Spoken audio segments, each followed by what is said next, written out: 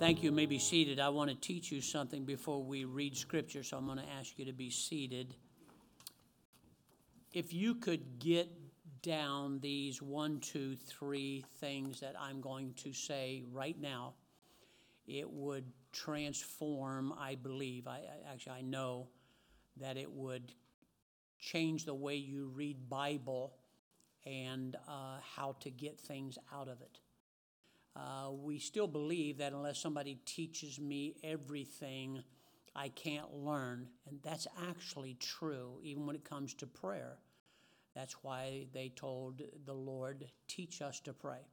He teaches prayer. And so that's pretty amazing. Now, I want to talk to you about this. So if you're writing something down, this would be worth it. That means you fellas too, okay? Meditate. The word meditate means to reflect upon or to consider, to observe intently, to engage in thought or contemplation. It means to continue thought. Now, every one of those, it seems like there should be something. In order to reflect, I got to have something to reflect. In order to consider, I have to have something to consider. In order to observe intently, I got to have something that I can observe intently, and so on and so forth.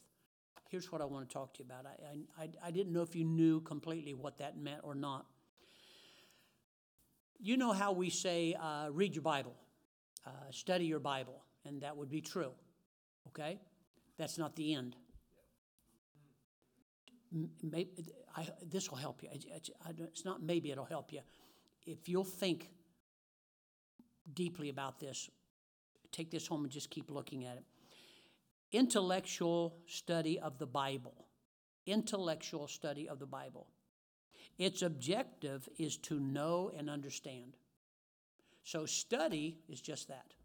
It is to know something and try to understand that something. Okay? Does that make sense? Intellectual. Intellect. Its objective, when you read the Bible, is meant to know something and to understand something. Just to read it or your eyes, this is why I'm not for you listening to an app. Because you'll find out your eyes are glazing over and your mind is not in gear at all. Most people are not disciplined to do it. They're just not. And so understand, intellectual study of the Bible, its objective is to know and to understand. So in other words, you're just simply learning, trying to understand something, okay? In meditation, this is the important part. In meditation, the main purpose is to appropriate and experience. Meditation, its main objective is to appropriate what? What I learned and think I understand now. I'll put these together here in just a moment. Watch this very carefully. The main purpose is to appropriate. That means make it yours and to experience it. Use it in your life. This is it right here. Ready? The value of meditation, which is what we're studying for the next 2 months. The value of meditation is that it prepares our heart. The value of meditation is that it prepares our heart to pray about the needs the Word of God revealed to us. I'll say it again. The value of meditation. Meditation, you remember what I just said about it? It is to reflect. Reflect. I'm going to reflect on what I read. I'm going to reflect on what I know. I'm going to reflect on what I now think I understand. To consider, I wonder what that's talking about. Who's that talking about? What's that got to do with me? I'm considering. To observe intently. So it's not a flippant, yeah, I read that. No, now I have absorbed some knowledge. Now I have some understanding. What do I do with it? That's a good question. Tell you what you can do. Why don't you quiet yourself down and on purpose think intently about what you just read, what you just found out, what you now have some understanding about. Okay, I understand. What do I do with it now? So now you go to prayer. Listen very carefully. So now in prayer, the value of meditation is that it prepares our heart to pray about the needs that the Word of God has revealed to us. So it fits together. If you don't read and try to learn and understand, what are you meditating on? If you're meditating on something, you have to have a place. What are you meditating on? What are you intently concentrating on? So now that I've read my Bible, now I'm going to think about it. I'm going to quiet myself down. I'm just going to put everything out of the way. This is why you can't hurry and read something and go off and do something else. You didn't meditate on anything. In the morning is when you need your quiet time. We call it quiet time. It ought to be a reading to learn and absorb. And then the quiet time is to, when you read your Bible, do you do this? What that's talking about? God, do you mean that this? It's like you're carrying on conversation. Do you do that or no? You just read because I got to get through my Bible this year. First of all, that's a great feat. If you've finally done that, God bless your heart. That's huge. But it is meant to, when I read, this is a book of information and knowledge. And it'll give you understanding. So how does that apply to me? Well, I'll think about it. God, I was reading there about David and how he repented of his sin and stuff. God, I've tried that before. What? And now you see what you're doing? You're thinking deeply about something you just read, something now you know, something now God has given you understanding on. Now I'm going to go to prayer. Thus, Friday night. Thus, Saturday, you don't need a list. What you need is some meditation. Okay, ready? We're all supposed to be on the same page, no pun intended, in our Bibles. What'd you get out of it? What did you apply to your life? You're going to work, you've got an app open, you're eating a jelly donut, watching your coffee so it doesn't fall, and you're telling people, I read my Bible. No, you looked at your Bible. Your eyes scanned your Bible. It is to get knowledge and understanding, but it doesn't stop there. It's not just to learn Bible. I learn Bible to figure out, God, what do you want me to do with this now to my life? So now I think about it deeply. I'm thinking, it's called meditation. Consider intently, deeply about what God's Word just taught me. What do I do with this? So now I go to prayer and I'm asking God, the teacher of prayer. God, I was reading this. And I ran into this verse, and I'm not sure. When you're reading your Bible, before you start, do you ever ask the Holy Spirit to help you understand? That's good. That's good. You know, He's the author of the Bible. You're trying to figure it out on your own, aren't you? We spend so much time in the world and around worldly stuff. It's hard for us not to try to decipher the Bible with what we know. No, you go to the Bible like you don't know anything and let God teach you something. It's the same problem we have in school, in the military, and on the job. Look, I know what I'm doing, so you don't want to learn anything. You're not listening to anybody, and that's a terrible way to not learn. And so meditation, it's not a word people use much anymore. That's not meditation. You know, their meditation is all about themselves. How do I calm me down? How do I face the world? How do I do this? How do I do it? It's all about you. That's not what we're talking about. God's Word is about you for others. Amen. It sounds very selfish, but until you learn, you really can't help somebody else. Right. So God said, okay, well, let's read. Let's get some knowledge. Let's have some understanding. Good. Now we'll go to prayer, and the Holy Spirit of God will take what you read and that knowledge and that understanding and talk to you about you. And what do you do with this? Isn't that good? I sat at my desk today, kept thinking, man, that's really good. I wish I'd have thought about that. It's not original. But it's amazing what you do when you read the right books, what God can teach you. I don't just read the Bible. I do a lot. Now I'm finding myself with this other Bible reading. See, I accept this. I could go like this. I read enough Bible the way it is. I could do that. But where's your example setting, soldier? You take care of you. When will you step up to that next level and go like this? You know something? I think I'll try to help other people to do this also. That's why I'm going to do it. I read a lot.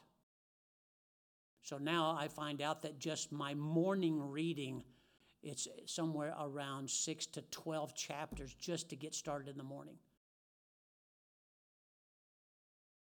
I'm not trying to make you feel bad. Maybe you do more than that. But I know this, you cannot speed read the Bible. You cannot let your eyes skim over top of it. You're looking at the Bible. You're not reading the Bible, and you're certainly not studying Bible.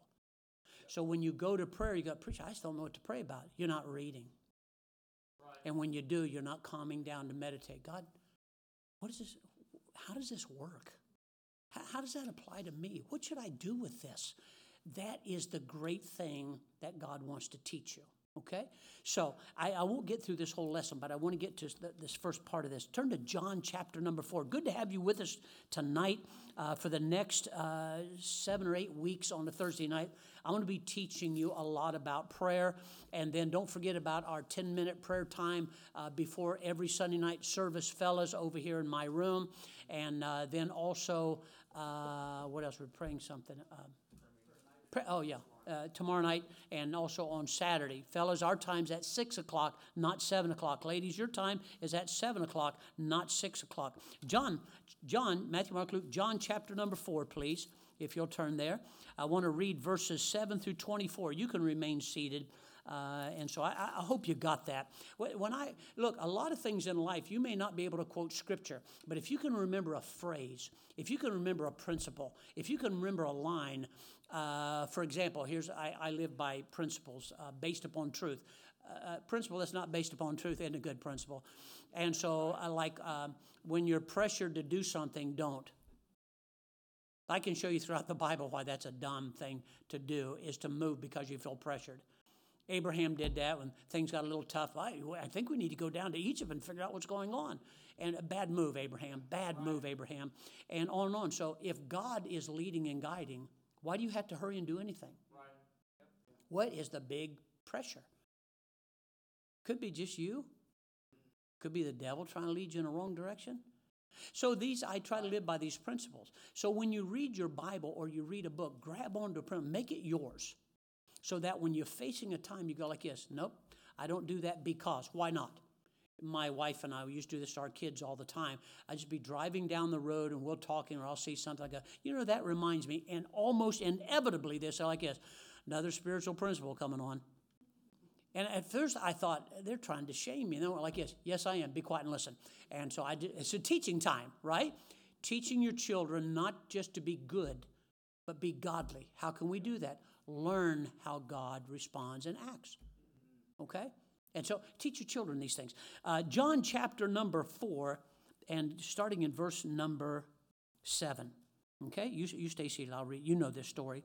Then cometh a woman of Samaria to draw water. Jesus saith unto her, give me to drink. For his disciples. Now this is amazing. I just caught this the other day. First of all, they used to avoid Samaria altogether.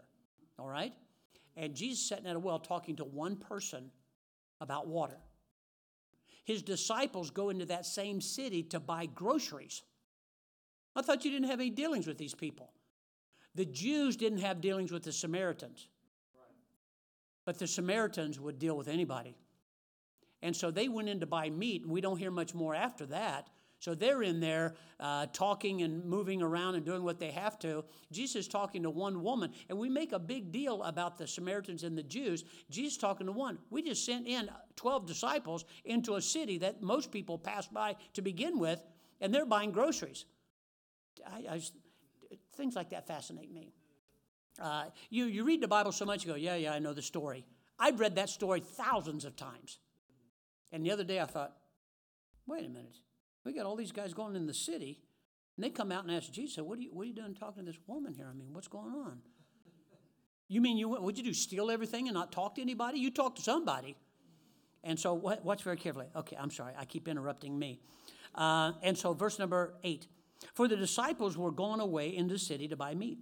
Then saith the woman of Samaria unto him, how is it that thou, being a Jew, ask me of drink, which am a woman of Samaria? For the Jews have no dealings with the Samaritans. And Jesus answered and said unto her, if thou knewest the gift of God, he's talking about himself, who it is that saith to thee, give me to drink, thou wouldest have asked of him, he's talking about himself, and he would have given thee living water. Now she's interested.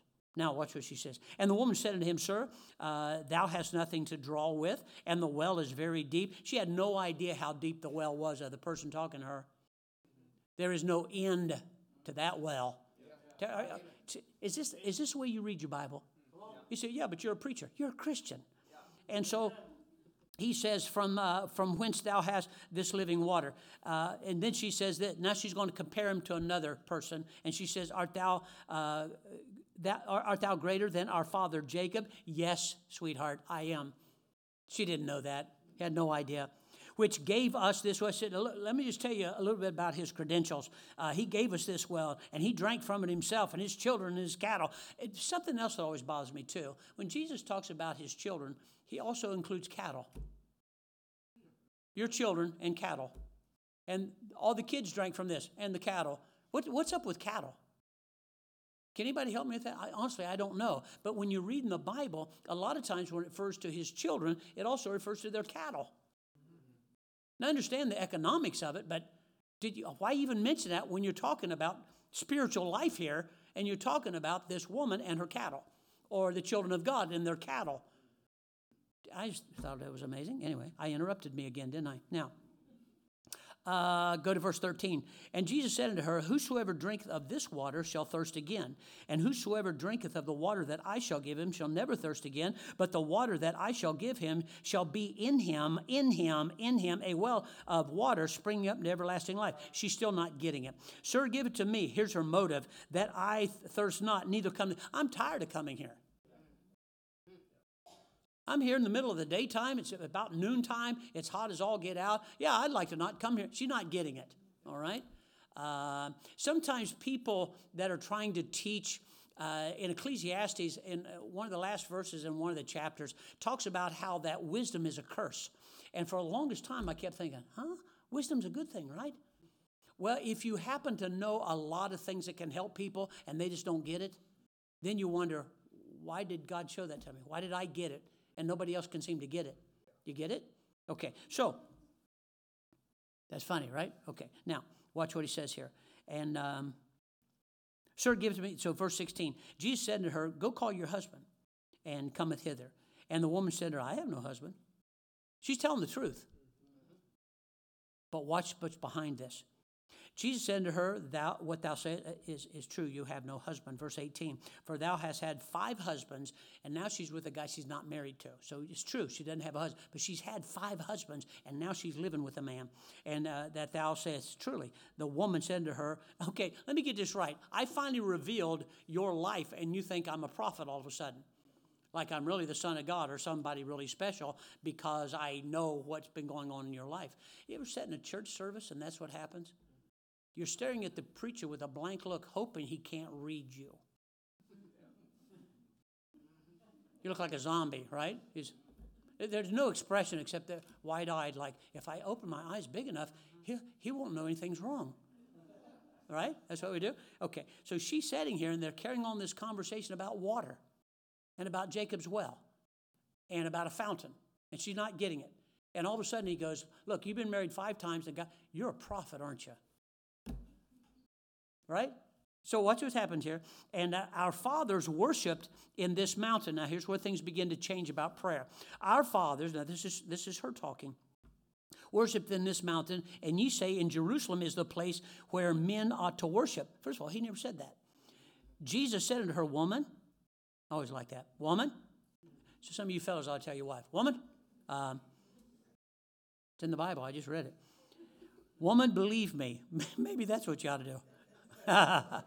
The hour cometh when ye shall neither in this mountain, and when the Bible talks about mountains a lot of times, it's not just talking about a literal mountain, it's talking about a city or a kingdom, okay? And so here he says, neither in this mountain nor yet in Jerusalem worship the Father.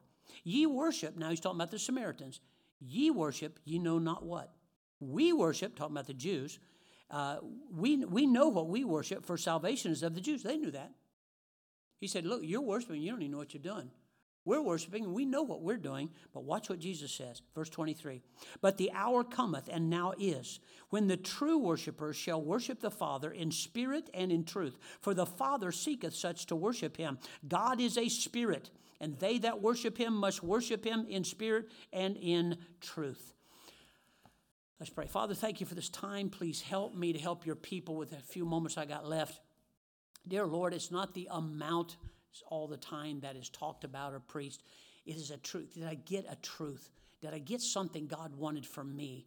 Can I go away from here and be stronger or better or be used more because of something I heard that God pointed out to me? And then, Lord, help us, please, to not be so quick to walk away and forget what we heard. Help us to learn the art of meditation, of quietening ourselves down, not just having it quiet, not putting on earphones of music, not watching something and saying we're really not paying attention, though that does happen.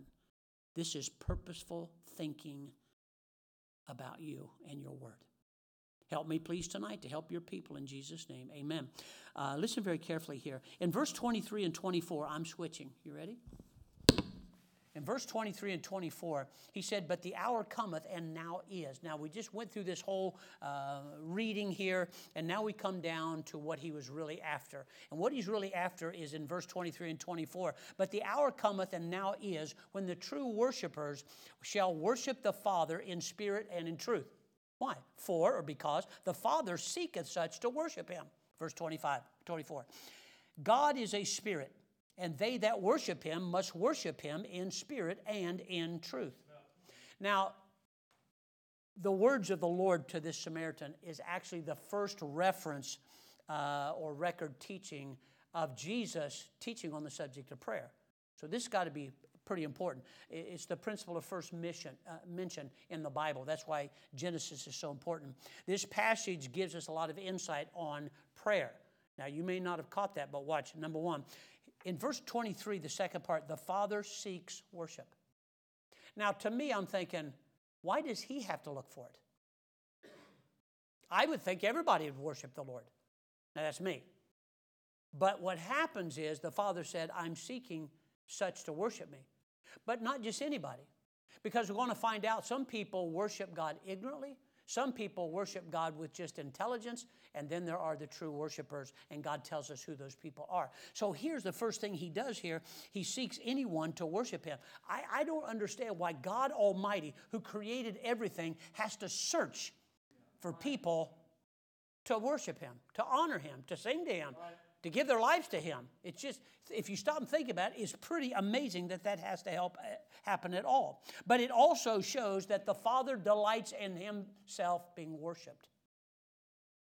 I'm seeking people to worship me. I'm seeking worship. But I have to seek it, which didn't make any sense. But it tells us that he's searching for people, and he's saying, this is what I like. And so that ought to involve us in this whole thing to want to do what God wants to do. But sadly, evidently, not many can be found. And I think less and less all the time. There seems to be a whole lot of worship going on. But he's going to talk here about 3 types of worship, and only one of them is what he's searching for. So pay attention. If we don't get beyond this, this is going to be very, very important. So first of all, there's the ignorant worship. Look in verse number 22, the first part. Ye worship that which you know not. I think you call that ignorance. You are following through on something. You don't even understand what you're doing.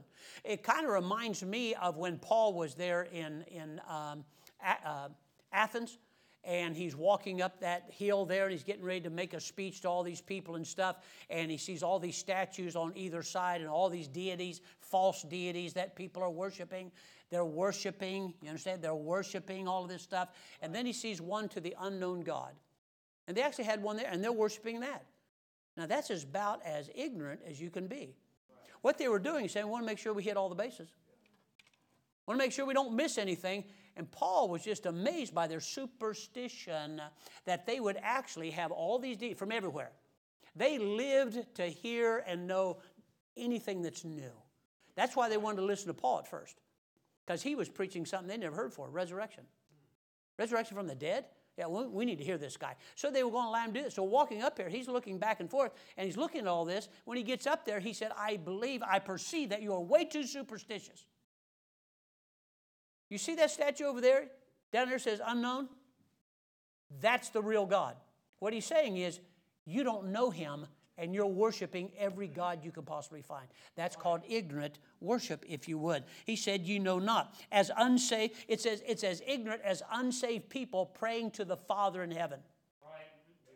That's just ignorant, because he's not, look at me, he's not obligated to answer a sinner's prayer for anything but salvation. Right. Amen.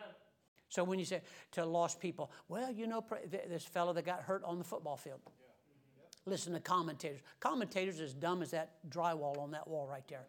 Well, one guy says, well, pray or whatever you do to get a hold of whoever you think you have to. And I'm thinking, what an ignorant statement. Yes. But in our world, isn't that, they want everybody's help. There's only one person that can get a hold of God, and that's God's child. That's God's children. Okay, I'm going to tell the people next door I'm coming over for dinner, and they need to start supporting me. I'm not a part of their family. They don't have to do that. If they choose to, that would be nice. But they don't have to. I'm not a part of the family. If you're not born again, you're not God's child. The world doesn't like to hear that. So, that's why I tell them. As unsaved, praying in the will of God, or religious people going about a form and a fashion in their church, they really are worshiping a God they don't know anything about. They don't know anything about his character. They don't know anything about his process. They don't know anything about his truth. And yet they will tell you, okay, you see all these masses of kids listening to rock and roll, and they're all worshiping the Lord. No, they're not. They are not. Right. We'll get to that in here in a minute. So first of all, you had the ignorant worshiper. Look at verse 22, the second part there. Now you have the intellect worshiper, or the intellectual worshiper. He's talking about the Jews, know what we worship. Don't read into that. All they're saying is, we know about him. For salvation is of the Jews. The Jews had all knowledge, and they had true knowledge of God. They had it. The Bible teaches to the Jew first, and then to the... So they had Moses first, they had the law first, they had the prophets first, Jesus came to them first, they had the Old Testament first, they got the New Testament first, they had everything first. They were fully aware in knowledge about Jesus. Whether they believed it or not, they knew. Okay? And so what happens here is that many born-again people know who God is, and many know a lot of things about God, and they pray and worship based mainly upon their knowledge of Bible. Just their knowledge. Right. They have no real relationship. Right. This thing about meditation, you really want to know whether you're really saved or not. You really want to know if God can talk to you or not. Read Bible, asking God to help you. Then calm yourself down. You say, for how long? See, that's our idea. Yeah, right. You know, can I just get the answer and go on? No. No, you can't. You need to calm down, be still, and know that I am God, not you. In all thy ways acknowledge me. I'll direct your path. I got this thing still. I'm not out of control. You are, but I'm not. So when you think about God this way, you come to find out a lot of people, you can quote Scripture. You can find it in, I wish Ben was in here and tell you about the books of the Bible. Don't listen to Ben. Ben's whacked out. So anyway, what you have here, many born-again people know who God is and many things about God, but their worship is based mainly on their knowledge of facts and things they read in the Bible. This worship, Jesus himself in verse number 23, now you have the spiritual worship. Now this is where you need to learn. You have the ignorant worshiper. You have the intelligent worshiper. When I say intelligent, I mean just facts. Okay, they have intellect. And then you have the spiritual worship. This worship in verse number 23, look at it if you would please. But the hour cometh, and now is that there it is, true worshiper shall worship the Father in spirit and in truth. So in other words, there is a way God wants to be worshiped, and other than that, it's not.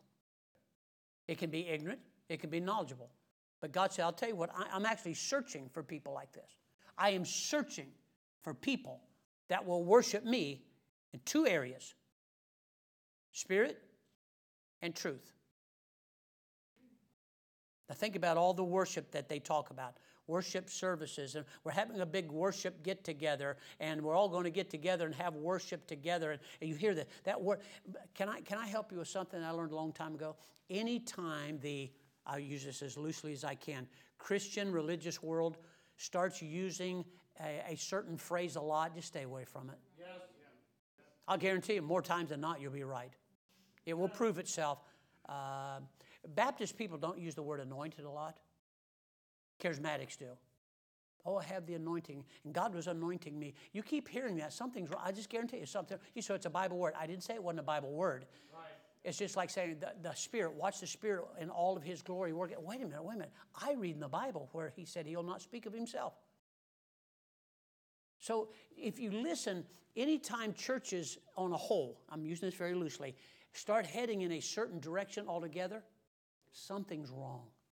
Right. It's got to be wrong. Right. You say, how do you know that? I don't know, 50 years of watching it just tells me that I'm right about them being wrong. Yeah. So, and if you're right, you don't left. And if you left, you can't be right. Right? Amen. Okay, there you go. All right, you'll get that one of these days. So here's what happens here is this. From the connection with the aforementioned worship, the ignorant and the intelligent, he said here, in spirit and in truth. It does not just mean earnestness. When I first got saved, my heart turned towards my mom and my sisters, and I remember talking to my brother, and I said, Bill, I know they're Seventh-day Adventists, or they're trying to act like it, but they really mean and believe what they're doing. Certainly, God will take that into account. Maybe you think of some of your relatives that way. My brother, you know what he said? If they don't get saved, they'll go straight to hell. I thought, well, that doesn't sound right. They're sincere. They really mean what they're doing. Wait a minute. Spirit and in, what's the next word? Truth. You remember Elijah on top of Mount Carmel. It doesn't take you long to watch the false worshipers and how sincere they were. I mean, you're pretty sincere when you start cutting yourself till the blood's gushing out. And there you are in a prayer meeting and a worship meeting from early in the morning till almost in the afternoon. I mean, that's a pretty good worship service. And guess what the real preacher was doing? Making fun of them. See, we just can't hardly stomach that kind of, preacher, I don't know if you should be doing that. Then I suggest when you build your church, don't do that. So, but Elijah, these worshipers of Baal, they're very sincere and very devoted, but they were wrong. There was no truth and right spirit in them. The Samaritans had success, and they actually believed the 5 books of Moses. And I'm assuming that in there, because when we read our Bible, there were other Samaritans that really did try to follow the law of Moses and do what's right. So it's not like they were ignorant of a lot of things. They did have some knowledge of God, but there was doubtless among them some who were honest and earnest about worshiping God. It's not your earnestness. It's not the way you feel. It's not, well, I just think. God said, I am searching for those in truth and in spirit and truth, and I'm searching for them. Well, why does God have to search? We're all saved. That should settle it right there, right? That should settle it right there, right? So, the Samaritans had access to the 5 books of Moses and the knowledge of God. The Jews had the true, full revelation of God to that point. They had the scrolls, they had Moses, they had the prophets, everything that God could afford for mankind to learn about Him and worship Him and serve Him, the Jews had it. So they had all this knowledge, and we know what happened there. With all that knowledge, did they as a whole receive Christ as Savior? No, they didn't. They still haven't. So that knowledge thing is not the all-inclusive thing. And it's not just how sincere you are. Because I'm going to assume in both of these categories there were sincere people doing the best they could with what they had and what they knew. Folks, you don't go to heaven because you don't really know the truth and it's not your fault. You're condemned already. And so watch what he says here. He said, in spirit and in truth. So the Jews had all this, but God quantifies this and says, look, you know what you serve. They're ignorant of what worship, and they're ignorant of what they worship. But the true worshipers that I'm looking for, God said, Two things qualify: spirit and in truth. Jesus said in verse 23, the hour is coming and now is. It is only in and through Christ. First of all, if you're not saved, it is impossible for you to serve and worship God at all. In prayer, in a rock and roll meeting, anything. If you're standing up here right now singing and crying, look, I've watched Tammy Why Not and Furline Husky and all the rest of those hillbillies trying to sing to the Lord, and they're crying, right? Oh, may Dolly Parton, I think she's a born-again Christian. Oh, boy, really? And so you hear all this. Well, I heard a testimony one time. Look, I heard Donald Trump was saved. He cusses like two sailors. He's about as prideful a man as I've ever met for in my life. If he's saved, he's got a lot to answer for when he meets God. But I've known some people in church same way. I would say this church, but I'm preaching right now, so I won't do that. Jesus said in verse 23, the hour is coming and now is. Among Christians today, we still find these three classes of worship that God talks about. You have to understand, the Bible doesn't change. When God wrote the Bible, He looked through everything in time and said, this is what's needed. It never needs to change. Yeah, but our world has changed. Well, thank the Lord His Bible doesn't have to. God took in every situation, everything you'll face, everything that little pygmies in Africa are going to go through, people in New Zealand that we don't even know where on the map that is anymore. And so we have all of this stuff going on, and God said, thought about it all. Thought about Adam and what he's going to go through. See, we read the Bible and go, what's that got to do with me? Do you know there are other people in the world besides Americans? Yeah, I know it's weird, but there really are. But we read the Bible like, well, what do I care about all that? Well, somebody in the world, that means everything to them. And God thought about that. And God also thought about you. Some in modern day Christianity, if you would, please, who in their ignorance hardly know what to ask for when they pray. We are under this guise that we're still like little children. No matter what we say to the Lord, that's what He wants. He just wants to hear us pray. Well, that's true. But God specifically said, but I'm searching. I'm searching for something specific. I am searching for those who will worship me in spirit and in truth. Yet they receive very little. They don't understand why. They get very frustrated. Preacher, I prayed and prayed and prayed. Well, first of all, do you know any Bible to base that prayer on? Number two, did you meditate and find out, God, I'm claiming that truth. How's that truth affect you? What did God point that out for you for? See, here's what we want. God, take all my troubles away. Give me what I need. How come I have to suffer? This is not a genie in a bottle. I was telling somebody the other day, and here's a principle. Ready? God is more concerned about your character than your comfort. Every Christian, no matter what you go through, we flip it around. We're more concerned about our comfort, what we like and don't like, than we are learning the things God wants us to learn. Right. I can prove that throughout the Bible and in people's lives today. So other people who have a more correct knowledge, some in ignorance, they pray, they don't even know what they're asking for. It's very selfish, on and on and on. It's coming from a heart of really caring. Other people have a correct knowledge who try to pray with all their mind and all their heart, and their prayers are very earnest, very meaningful, yet they do not attain the full blessing of the worship in spirit and in truth. Perhaps this is why we don't pray the way we should. We're not getting any answers to prayer. I mean, why would you keep going someplace that's not benefiting you at all? Why would you keep talking to someone who doesn't ever seem to answer? The problem isn't on his part. He said, I'm searching. Boy, if that's you, I'm there. I'm looking for you. If you're coming to me in truth and spirit, I'm looking for you. I want you to worship me. So God's looking for you. And so it is this third class of worshipers we must learn to be. If that's what God's looking for, that's what I want to be. I want to be what God is looking for. Amen? Okay, you don't? Okay, I thought you did. We must ask Jesus, ready? Teach us to pray. You don't automatically know how to pray. And then most of us have left off teaching our children with still children's prayers. Somewhere along the line, we got real busy after that, especially if you've had 2 or 3 kids. The first one you were really engaged with. You took 1,000 pictures. You taught them how to pray, how to fold their hands like Shirley Temple. I mean, you did the whole 9 yards. By the time you got to the third one or the second one, it's like the kids going, don't I have a baby book? Did you take any pictures of me? I got too busy for that. You'll be all right. Take some pictures of yourself. And this is kind of what we do. We did the same thing with prayer. We did the same thing with sacrificial giving. You may have taught them how to give tithes and offerings, and you forgot to teach anything more than that. You may have taught them, now I lay me down to sleep, tuck my feet beneath my sheet, that kind of thing. We may have done that. Or now thank you for this oatmeal, amen. You ought to hear our granddaughters pray. It's the funniest thing. At times they go like this, I don't want to pray. And other times like they're praying for weird stuff, and you can't figure it out. And go, where'd that come from? Do you know what's happening? We're letting them pray because we say God always honors prayer. But God is looking for a certain type of people to pray. Doesn't that interest you?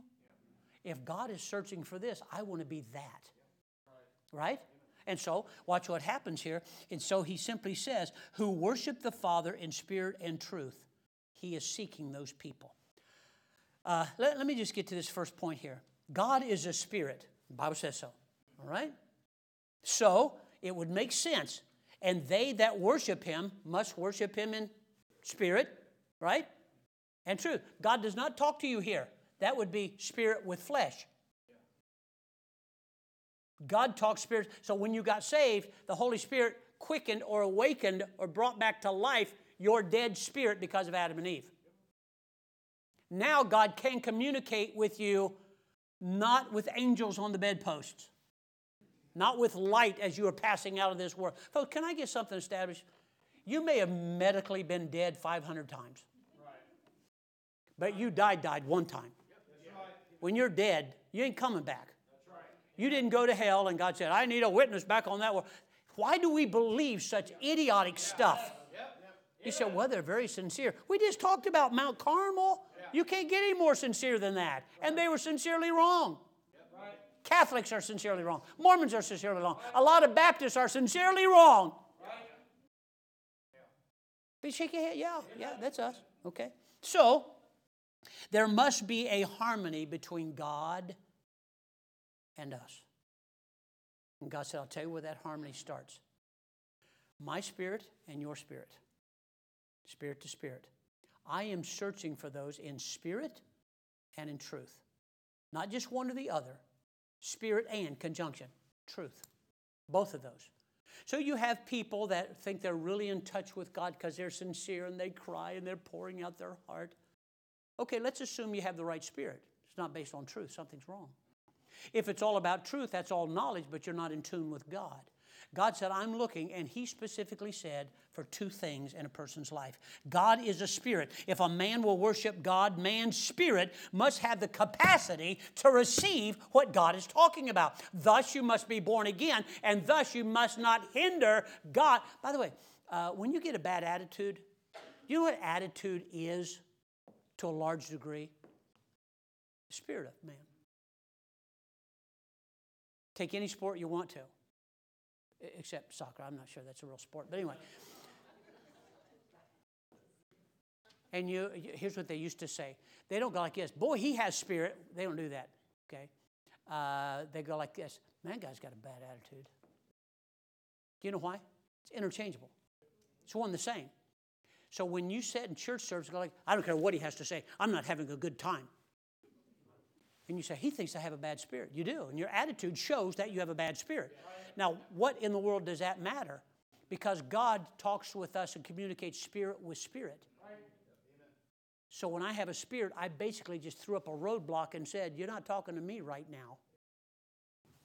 So God said, if we're going to communicate, you have to have the capacity to hear me, to talk with me, to communicate with me. So, you need to please listen. Any Christian who would truly worship God and would find and know and possess and enjoy God must be in harmony with him. Now, that makes sense, doesn't it? How can two walk together unless they be agreed? That's with God, too.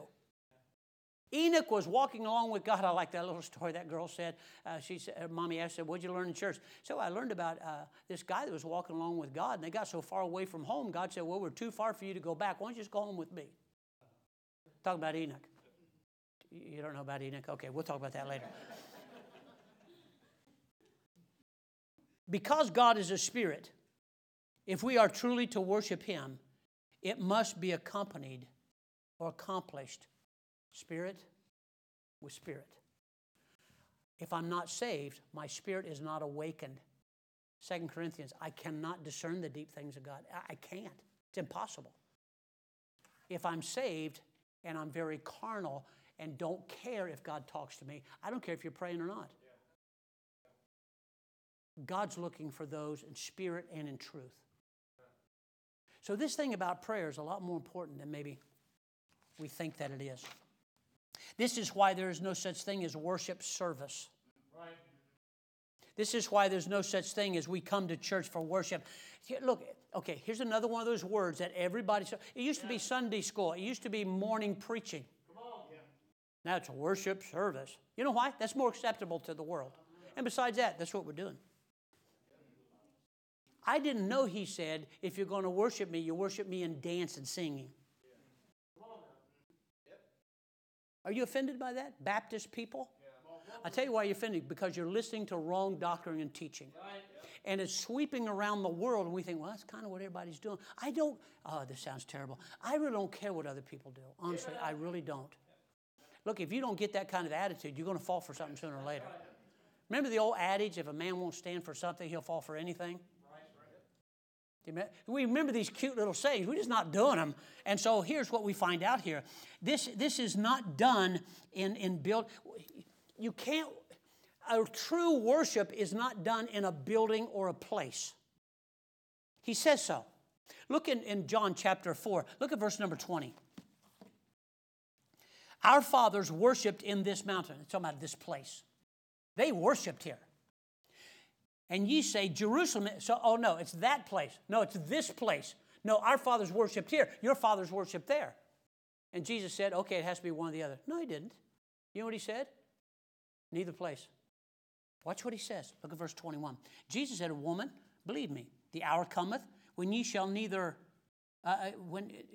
when ye shall neither in this mountain nor yet, either place. You're not going to worship the Father. Then where are we supposed to worship him at? Spirit and truth. Amen. You, not this. Right. We don't have worship services. Amen. Now, to be honest with you, I'm preaching right now. I have to be honest.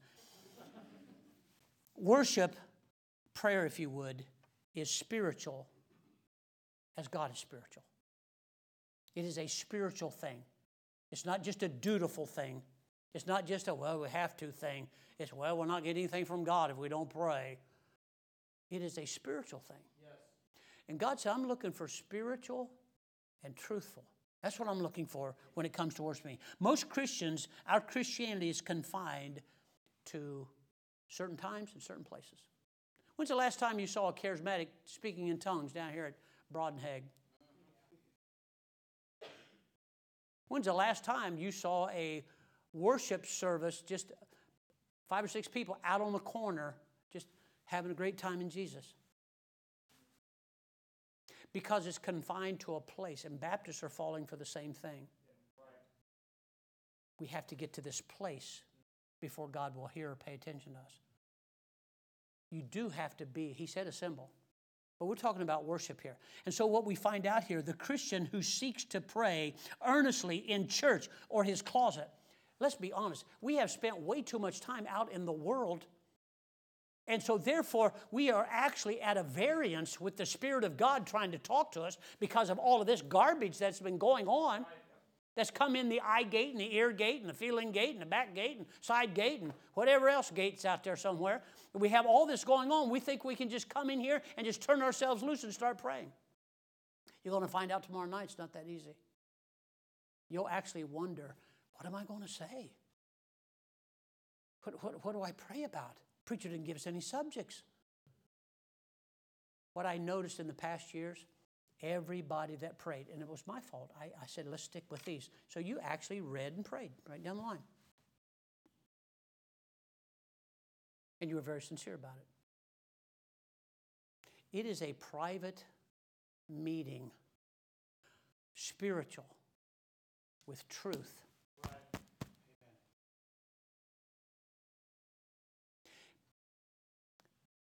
There's probably not a more sincere, truer prayer than when you're completely broken and can't even form right words in your mouth. But even at that, a lot of times it's feeling sorry for ourselves, self-pity, problems we got ourselves into. I think the brokenness is good. But how many times did you pray and you were suffering through something and didn't change a thing? Let me get this right. God is searching for spirit and truth. And I believe I went to him in spirit and truth. He didn't talk to me. He didn't change me. He didn't change anything. Then what's up with that? Because the Bible said, you ask, you'll receive. You knock, it'll be open. Isn't that what he said? So what's going on here? Because it starts off with the first mention that God talks about, that Jesus does about prayer, is here in this passage. And the first thing he talks about are those two things. If you're going to worship me, if you're going to come to me, if we're going to do this thing together, I'm searching for spirit and truth. If you're not born again, God's not answering your prayer. He's not obligated. He can, but he's not obligated. No place in the Bible does it say he will. You call out to him about salvation, he's right there. But that's a part of his will. No place does he say he'll answer a sinner's prayer, or a religious person's prayer, or a Baptist's prayer. But he will answer his child. He does say, I will answer. So we pick and choose what scriptures we want to use. They all have to go together. And the first mention Jesus himself talks about is right here in this passage in the New Testament.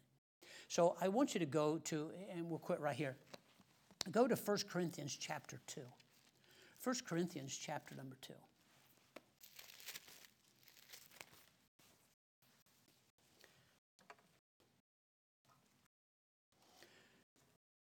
Worship for God now, if we hopefully will understand this as we go on our study, is not at a place or at a certain time. We're doing the same thing with soul winning, right? We go soul winning at this time. No, you are soul winners. You don't pray at a certain place. Men ought always pray. Right? Is that what it said? Yeah, but I'm not at church.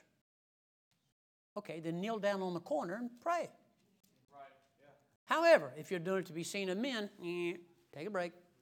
No good. See, there are conditions to our relationship with God. And one of the very first ones is God said, you need to have the right spirit so you can have the capacity to hear me and communicate with me, and you're going to have to do it right according to truth. All right? So look, if you would, my spirit must not try to line up with his. See, this is what we're doing. I'm trying to force my life to line up with him. That's why people hate fundamentalism. How do I have to do that? Why do I have to do that? Why do I have to do this? Do you know the law was not written for a righteous man? The Bible says that. The law is not written for a righteous man. If you'd quit living, okay, you ready? This edge, that's the world, and that is all the blessings of God. Here's where most Christians live. Yes, come on. I'm doing okay. I haven't fallen yet.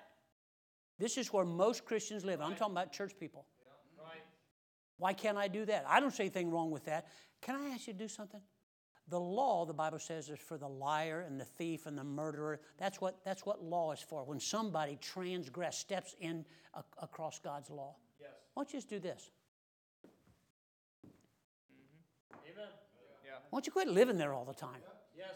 You're not enjoying it, yet you think you're getting more freedom if you can get away from this. No, if you're a born-again Christian, this is really where your life is meant to be. Amen. And this is the big payoff over here, even in this world. Yes. This. You see the preacher look at us? I don't know why my mom and dad says that. How come we're not allowed to do this anymore? I think I look good in skin-tight pants. And that's the guys. Come on now. Skinny jeans. That's the dumbest thing. Come on. Even the name sounds funny. I mean, let's admit, Americans are not skinny anymore. Right, amen. I went to go buy a white shirt the other day, and now everything is for, what do they call it? Slim. Everything's slim. They can't be selling that many clothes. There's no way in the world. Skinny jeans, thin, okay, and you thin guys, yeah, I saw you, socks. It's like, honey, I'm talking about you. There you go. 1 Corinthians chapter number 2. Are you there? 1 Corinthians chapter number 2. Go down to verse number 10. But God hath revealed them unto us by his what? Spirit and truth. See, spirit again. His spirit, our spirit. For the Spirit searcheth all things. See, when you give yourself to reading and then you meditate on that, the Spirit of God says, I can talk to you now. I got truth. He's the author of truth, right? He's the author of the Bible. Holy men of God, as the Spirit gave them. Okay, so now I have the Holy Spirit who knows this book better than anybody. Why don't you ask him to teach you something? Then I yield my spirit because I want God to communicate. Now I'm going to think deeply about, God, you talking to me, aren't you? So is this something I should be making adjustment to? Here's what we do. I don't know anybody else that does. God's not talking to everybody. He's talking to you. The Bible is written to you. And God said, I'd love to communicate with you. But you haven't afforded yourself in that position for me to do that. So watch what he says here. Watch what he says. Look at verse number 10. He said, for the Spirit searcheth all things, yea, the deep things of God. For what man knoweth the things of a man, save the Spirit, as small as. My spirit, I know me better than anybody. And God said, okay, I'll tell you this too. The Spirit knows God better than anybody. But watch what it says here. Even so, the things of God knoweth no man but the Spirit of God. God said, the Spirit says, I know God.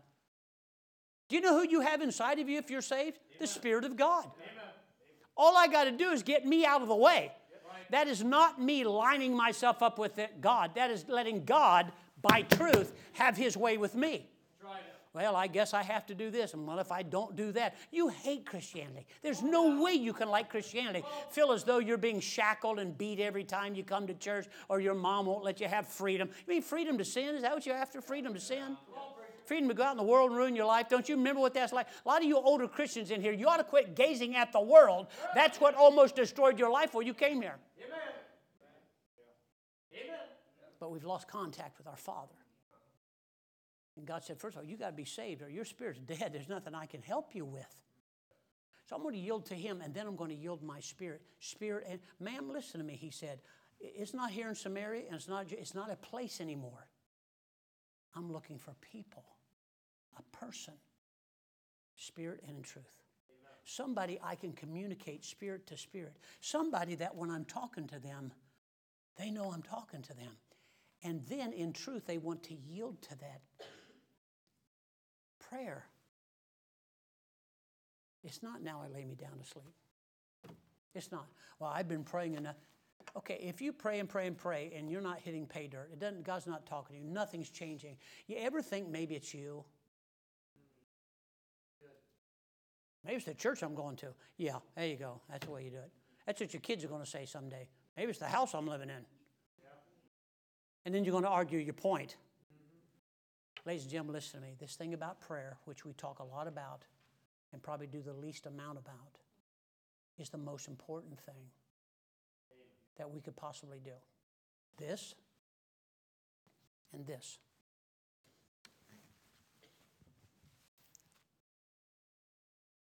Sounds simple. That's why there's the big fight not to do either one. Right. Because it is the most spiritual thing. Spirit, truth. Spirit and truth. This is why it's so hard for you to read your Bible. That's why there's all of this argument going off in front of you, all of this stuff running interference. Well, I have to work. I have to get up in the morning. Anybody else in here have to get up in the morning? I think everybody gets up in the morning, doesn't it? If you have to get up by 8 or 9, oh, come on. I got to get up at 8 o'clock and go to work. 8 o'clock? I don't even go to work and I get up at 6. That's supposed to be funny. Anyway. Till you get serious about you and God are never going to get serious. You can play church all you want to, and you're going to become more and more frustrated all the time because it's not working. And God said, I'm not asking you to search for me. I'm searching for you. Spirit and in truth. Father, thank you. Lord, help us, please,